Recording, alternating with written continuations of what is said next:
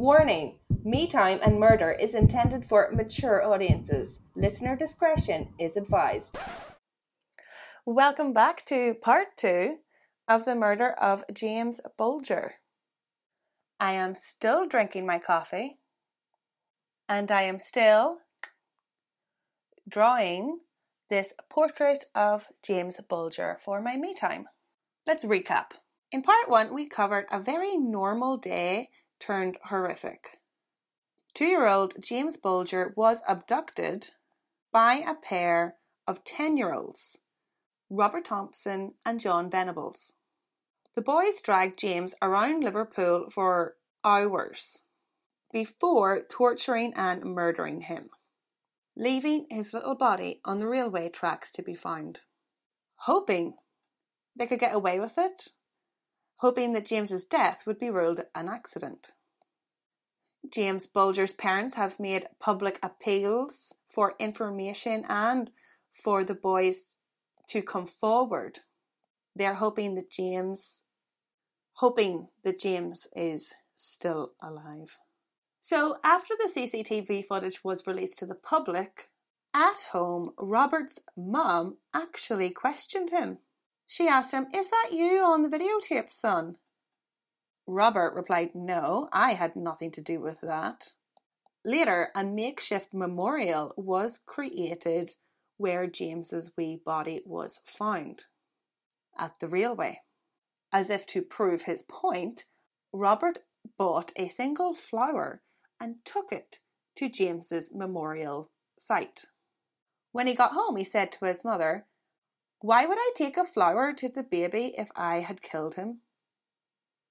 Also at home, John showed an intense fascination, obsession, interest with the case. He said to his mother if he ever seen those lads, he would kick their heads in. Maybe you should kick your own head in.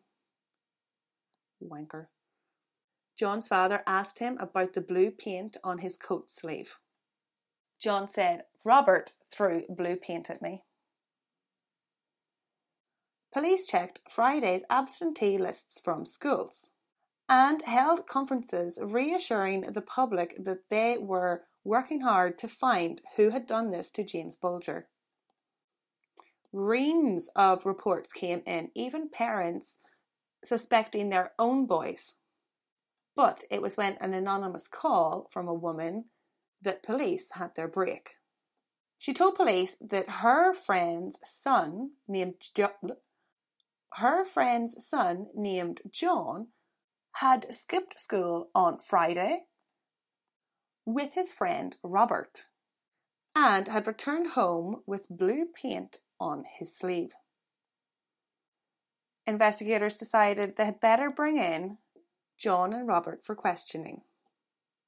6 days after the murder, at 7:30 in the morning, February 18th, 4 police officers arrived on the Thompsons' front door with a search warrant. Robert began to cry. They took his clothes and shoes. His shoes still had James's blood on them.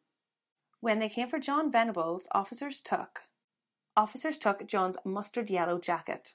It was splattered with blue paint and had a little blue hand on the sleeve. John grabbed his mother. He said, "I don't want to go to prison, Mum. I didn't kill the baby." He cried, saying it was Robert. It was Robert was always getting him into trouble. The young boys were terrified and fascinated by police procedures. Police took fingerprints, blood, hair and fingernail samples from both boys. Then they were interviewed in separate police stations. Robert interview. Robert Thompson was interviewed the day he was arrested. Accompanied by his mother and legal representation, they asked Robert if he knew the difference between truth and lies. He said he did, but lie, he did. Now, throughout his interview, he was mostly calm and sometimes argumentative, but sometimes he would respond in a bratty, childish way. He would say, "Well, I was there and you weren't." Or, Well, that's what you think. I remember being 10. Oh my. It's bad because it's so serious. It's not like, he's broke a vase or something or broke a window. It's much more serious. Robert admitted that he and John skipped school on Friday and went to the Strand shopping centre. Trying to sound like a witness and not a suspect, Robert gave details. Robert actually claimed that he saw James with his mother in the shopping centre on that day while he and John were playing with the soldier on the escalator. This struck the investigators as very odd. Like, why would you recognise some random 2-year-old and his mother? Robert then claimed that they left the shopping centre, went to the library before going home. It seemed like a very boring day off school. Not very adventurous, eh? During a break, both investigative teams conferred. In the other interview, John said he and Robert did not go to the shopping centre. So detectives asked Robert, why would John say he didn't go to the shopping centre? Robert began to crack. Robert suggested that perhaps John did make the baby follow them and lost him somewhere. But there was no way for Robert to know because Robert never once looked behind his shoulder. So he couldn't tell if there was a baby there. Robert went on and on, trying to pin the murder solely on his friend. He pointed out to the investigators that in the papers, in that screenshot, in the video capture, it's John holding baby James's hand, not Robert. Police suspected that Robert was fake crying, as he never had any tears, and he could stop crying instantly. The next morning, the police finally had a breakthrough. Robert told police that John was in a crazy killing frenzy. He was out of control, hitting the baby with batteries, sticks, stones, bricks, and a big metal pole thing. Apparently, all the time, Robert was trying to pull John away, screaming at him to stop. Astounded, the detectives asked Robert, why did John do all these things? Robert said, I don't know. Robert's mother sat there in disbelief. She asked him, why did you bring that rose to baby James's memorial? Robert replied, because then baby James knows that I tried to help him up there and I'm thinking of him now. Robert also expressed fear about being haunted after the murder. He thought baby James was going to haunt him. Throughout the interviews, Robert was preoccupied that John was going to get off.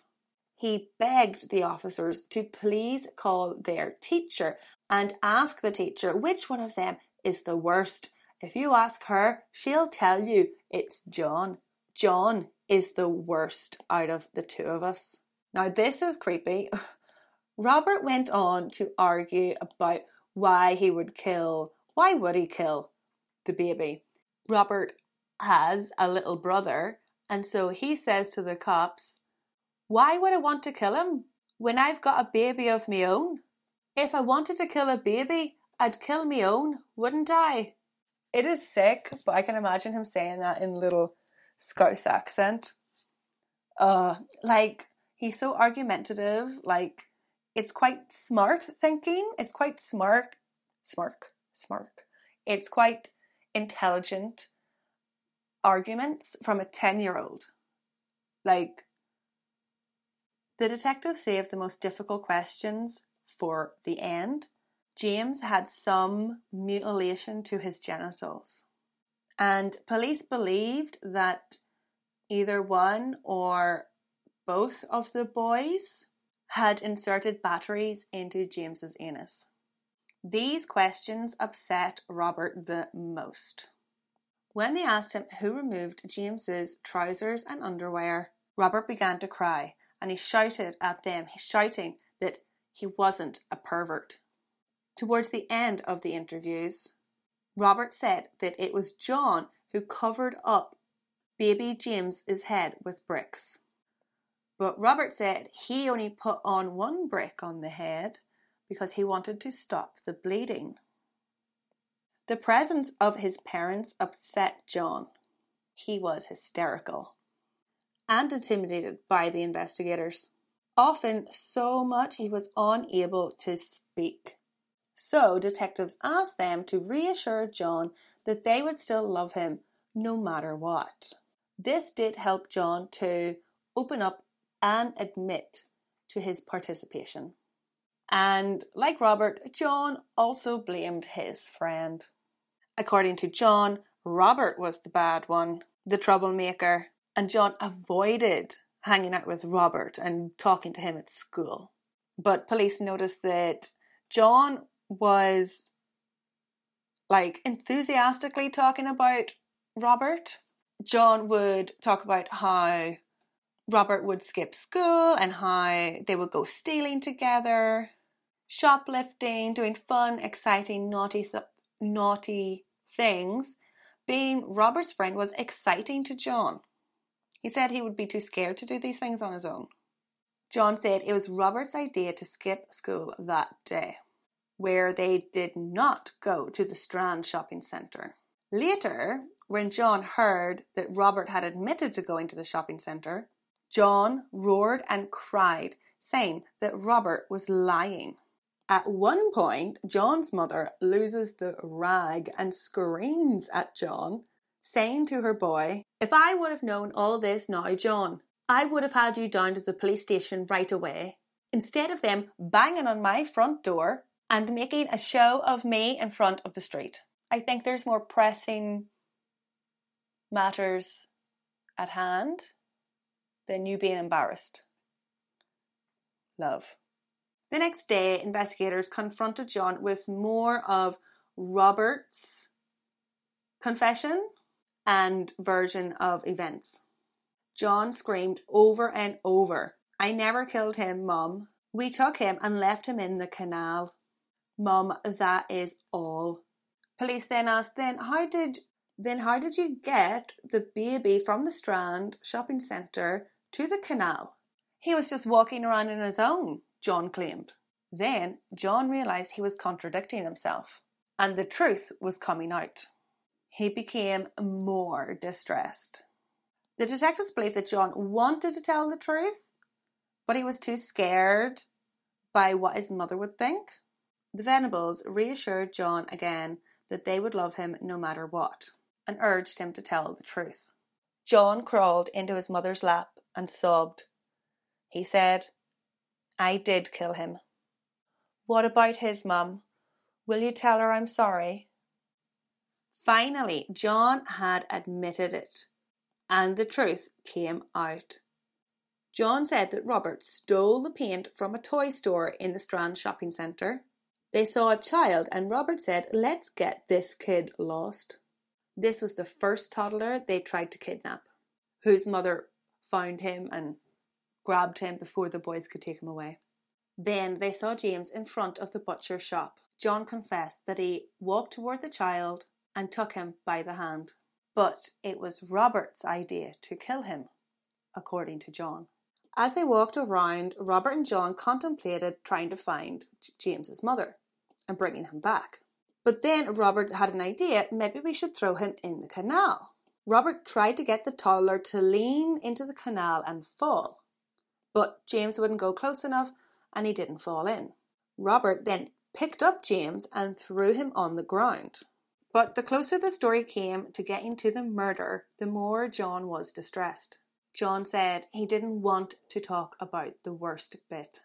When John was finally willing to talk about the worst bit, he blamed Robert for the violence, for all of the violence. When asked who threw the bricks, John said Robert did. And John said he only threw teeny tiny little stones, and only at his arms, never at the head, and that he deliberately tried to miss.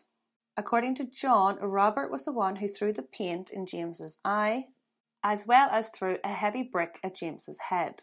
Apparently, James screamed and fell back onto the ground, but stood back up again. John tried to pull Robert away, and James kept getting back up. Robert screamed at him to stay down. Robert was shouting, teasing, and calling James bad names. After Robert hit him with the iron bar, James fell on his stomach on the railway track. He also said it was Robert who pulled James's underwear off, but he admitted to helping take off the shoes. But when the subject of the batteries came up, John became hysterical again and started to cry. I didn't know anything about what Robert was doing with the batteries. When asked if Robert did anything else to James's genitals, John grew very upset and started to punch his father, who was sitting next to him. By Saturday, there was enough to prosecute the boys. They were charged with abduction, murder, and the attempted abduction of the other boy. John cried, but Robert responded it was John that done that. Both boys were detained until their trial, when they would undergo psychological evaluation and testing. John's brother and sister both had learning disabilities, both at special needs schools. The Venables had a very unstable family. The parents would repeatedly split up and get back together, leading to a very unstable home life for the kids. John's parents believed that he was a good boy, but just very hyper. They also believed that John was bullied by other kids and was being bullied by Robert. John was medically and psychologically evaluated before the trial. The doctor found no disability, mental illness, or brain damage. John understood right from wrong, and he understood the permanence of death. John was easily distressed when talking about the murder, and he was experiencing a lot of flashbacks and PTSD from the crime he had committed, as well as rescue fantasies and dreams where he would save baby James and return James safely to his mother. But in all, they deemed that John was fit to stand trial. When Robert was psychologically evaluated, he reenacted the murder scene with dolls, portraying the John doll beating the baby James doll senseless, and Robert doll holding John back. However, Robert was totally unable to reenact the sexual element of the crime, if there was a sexual element, but it's quite likely there was. Robert became very angry and very defensive when it came to anything about that. Robert grew up in a very violent household. His father beat his mother, and his mother beat the kids. And instead of the kids teaming up together, the kids beat on each other. Eventually his father up and left, which led his mother into a drinking problem. Robert's mother's drinking problem was a sore point for him, and he was very defensive of her drinking. Robert had a reoccurring nightmare in which he was chasing someone running into the street, and then he would be struck by a car. Like, what an awful nightmare. Oh, I used to have a nightmare when I was a child that I was on the top of a hill and I was in a car and I didn't know how to drive. I was a child, and the car was rolling down the hill full speed and I was trying to drive it, and then like it would crash and I would wake up. I had this nightmare like all the time. It was like, I can remember it. It was like we were in San Francisco or something. It was a really steep hill. Anyway, in the end, the psychological report reported that Robert was above average intelligence and exhibited no signs of mental illness, depression, brain damage, nothing like that. He too was displaying signs of PTSD, but was fit to stand trial. Which brings us to the trial.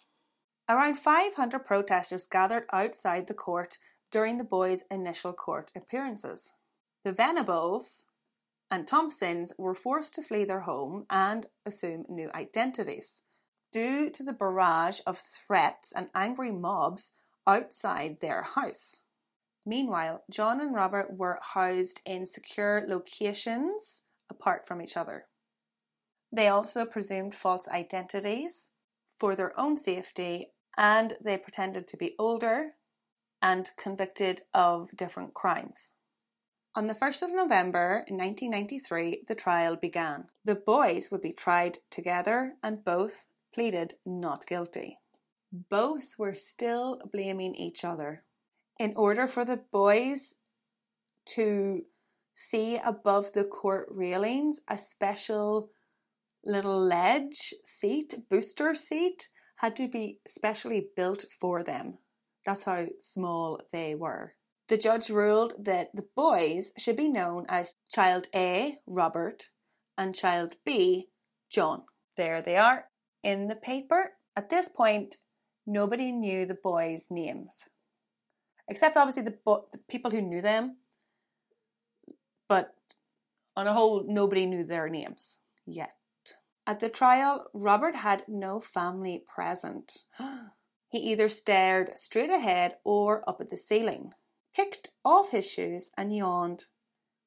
He showed very little emotion. Onlookers assumed that Robert was the guilty one. John, on the other hand, he won some sympathy with the court observers. He seemed quite anxious and was always looking back at his mother for support.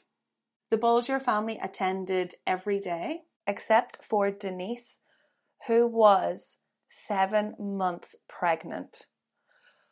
Oh, this poor woman. Can you imagine?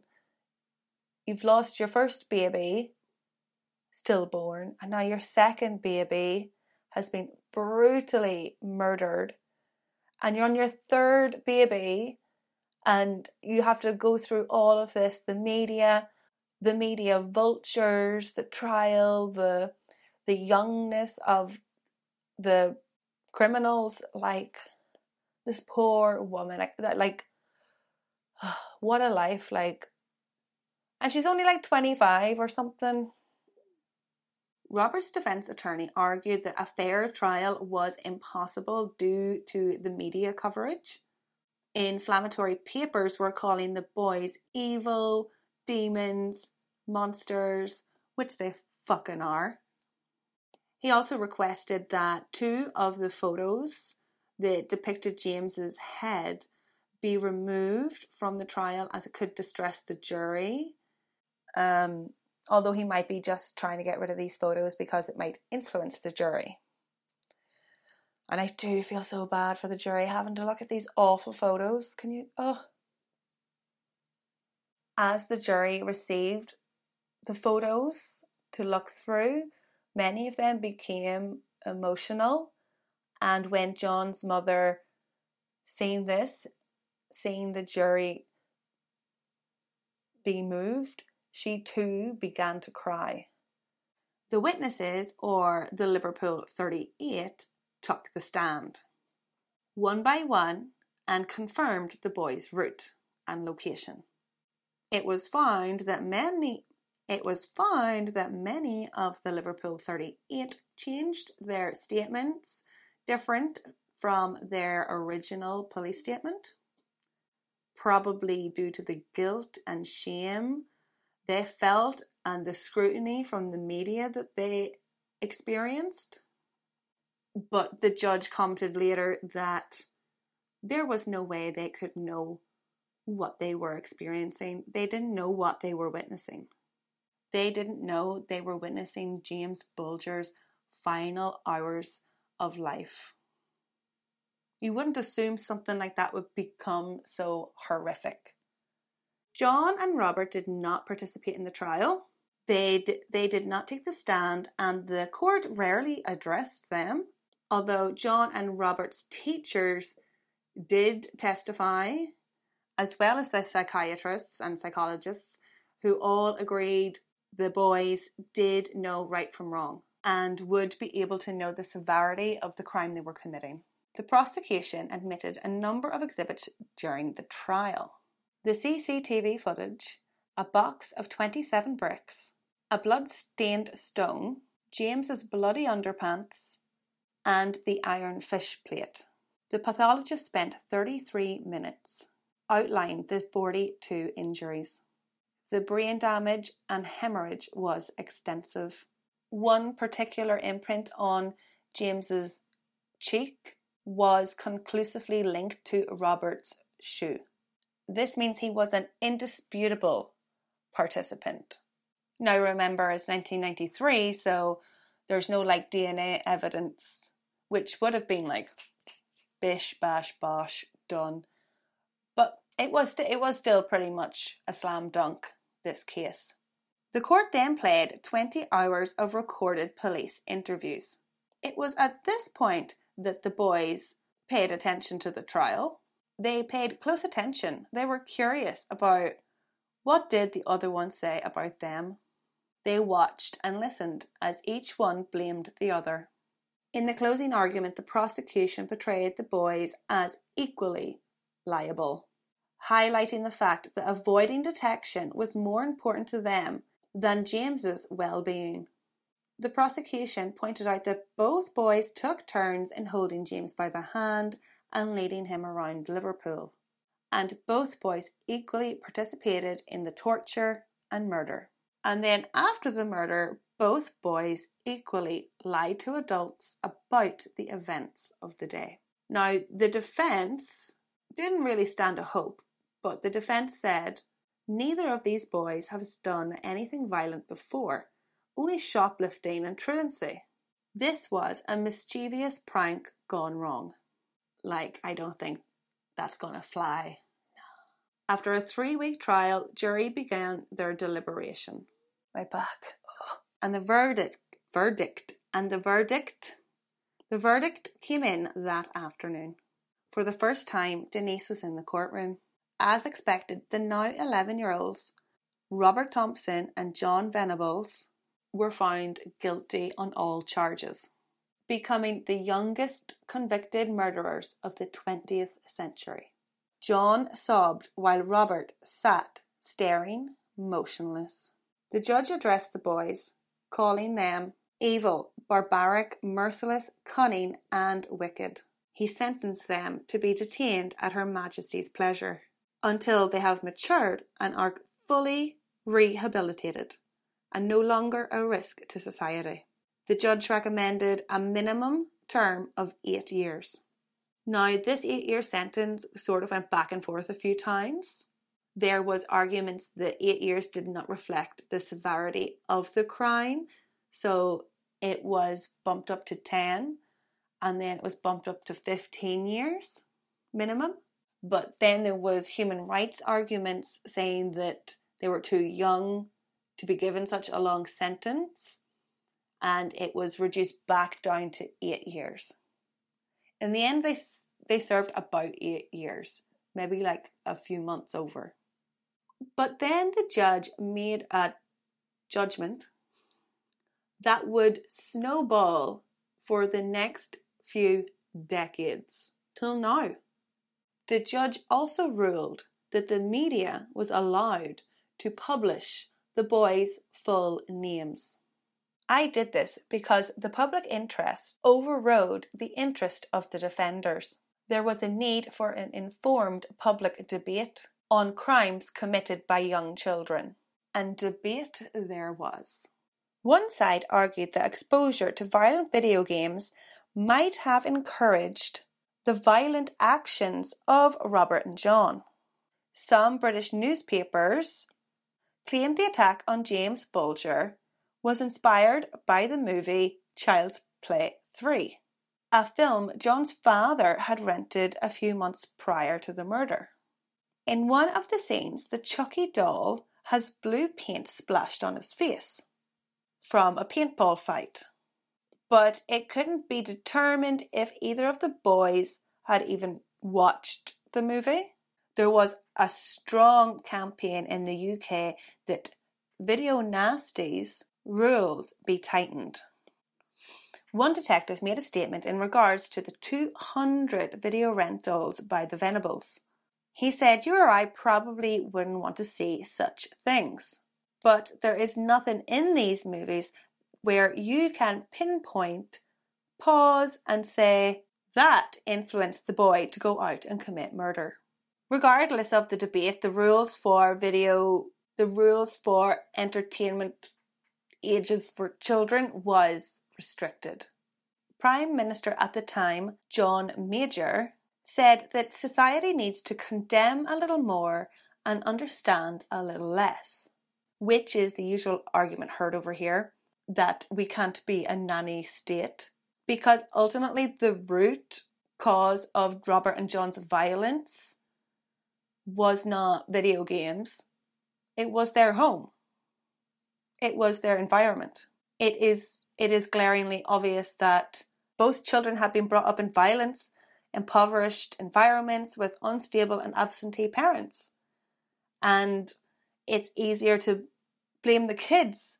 Maybe somebody should have checked on the kids and made sure that they were okay and weren't bringing their home life into the outside world. After the trial, Robert and John were held at separate and secret, secure locations. The boys'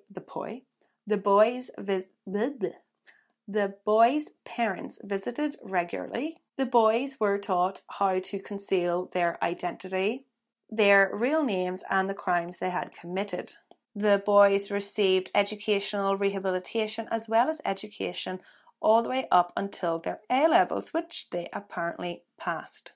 It was noted that both boys suffered from PTSD, John in particular. But despite initial problems and setbacks, John was said to have eventually made very good progress in his rehabilitation. Or did he? And that is the end of episode 2. In episode 3, I will be covering the release of the 2 killer kids and the following shitstorm that cost the UK taxpayer thousands. Thank you again to our Patreon today, Kirsty, for requesting this case. It's going quite well, I think. How is my drawing? I haven't finished it yet. I hope it turns out okay. And also thank you Charlie Lynn Scott, from whom I took much of my resources. Slán!